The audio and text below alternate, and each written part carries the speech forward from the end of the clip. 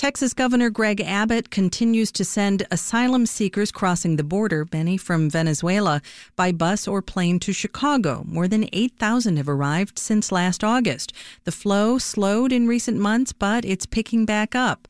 For the past 2 weeks, Chicago officials estimate more than 100 new arrivals per day are seeking shelter, and a number of them are ending up at Chicago police stations. WBEZ's Michael Puente has the story.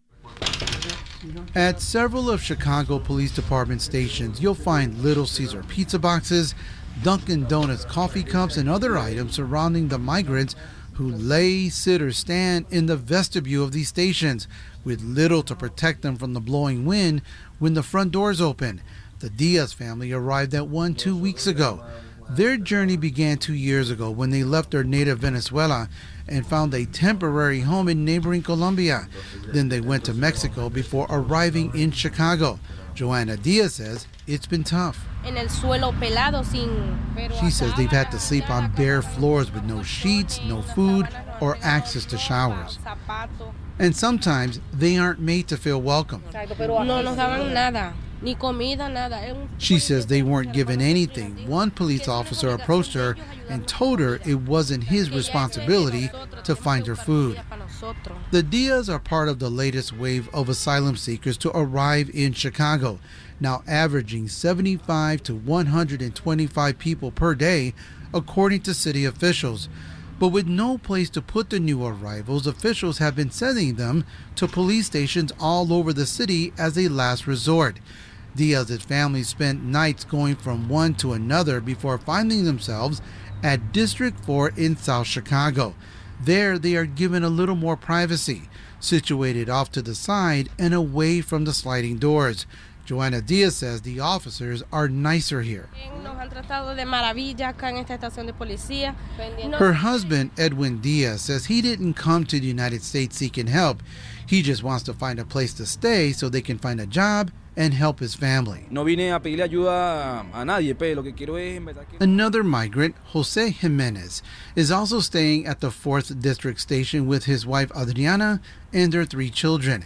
As we talk, Adriana approaches us after returning from a nearby church with her daughter and a few others who went to take showers. Adriana Jimenez agrees that the hospitality shown here is much better than the other police stations she's visited. She says she can't complain about the treatment here because they helped her with food, water, and other items.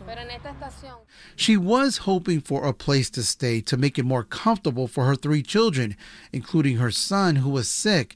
When new arrivals make it to Chicago, they are directed to call the city's non-emergency number 311 to request shelter. Hospitals were once an option for those seeking shelter, but not anymore, according to Nubia Willman, director of the city's Office of New Americans. Last week, she spoke before the Chicago City Council on the issue. To not overburden one station, arrivals are spread out across the city.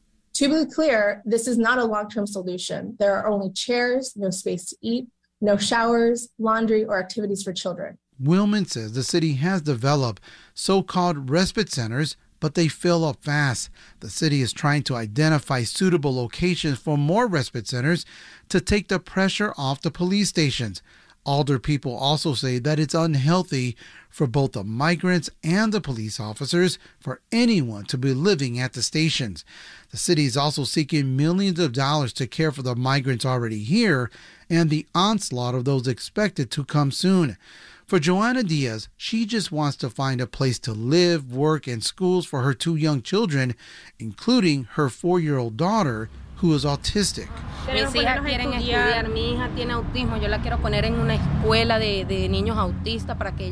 She says she wants to put her in a school for autistic children, and she hopes to provide a better future for her family, a future she didn't have.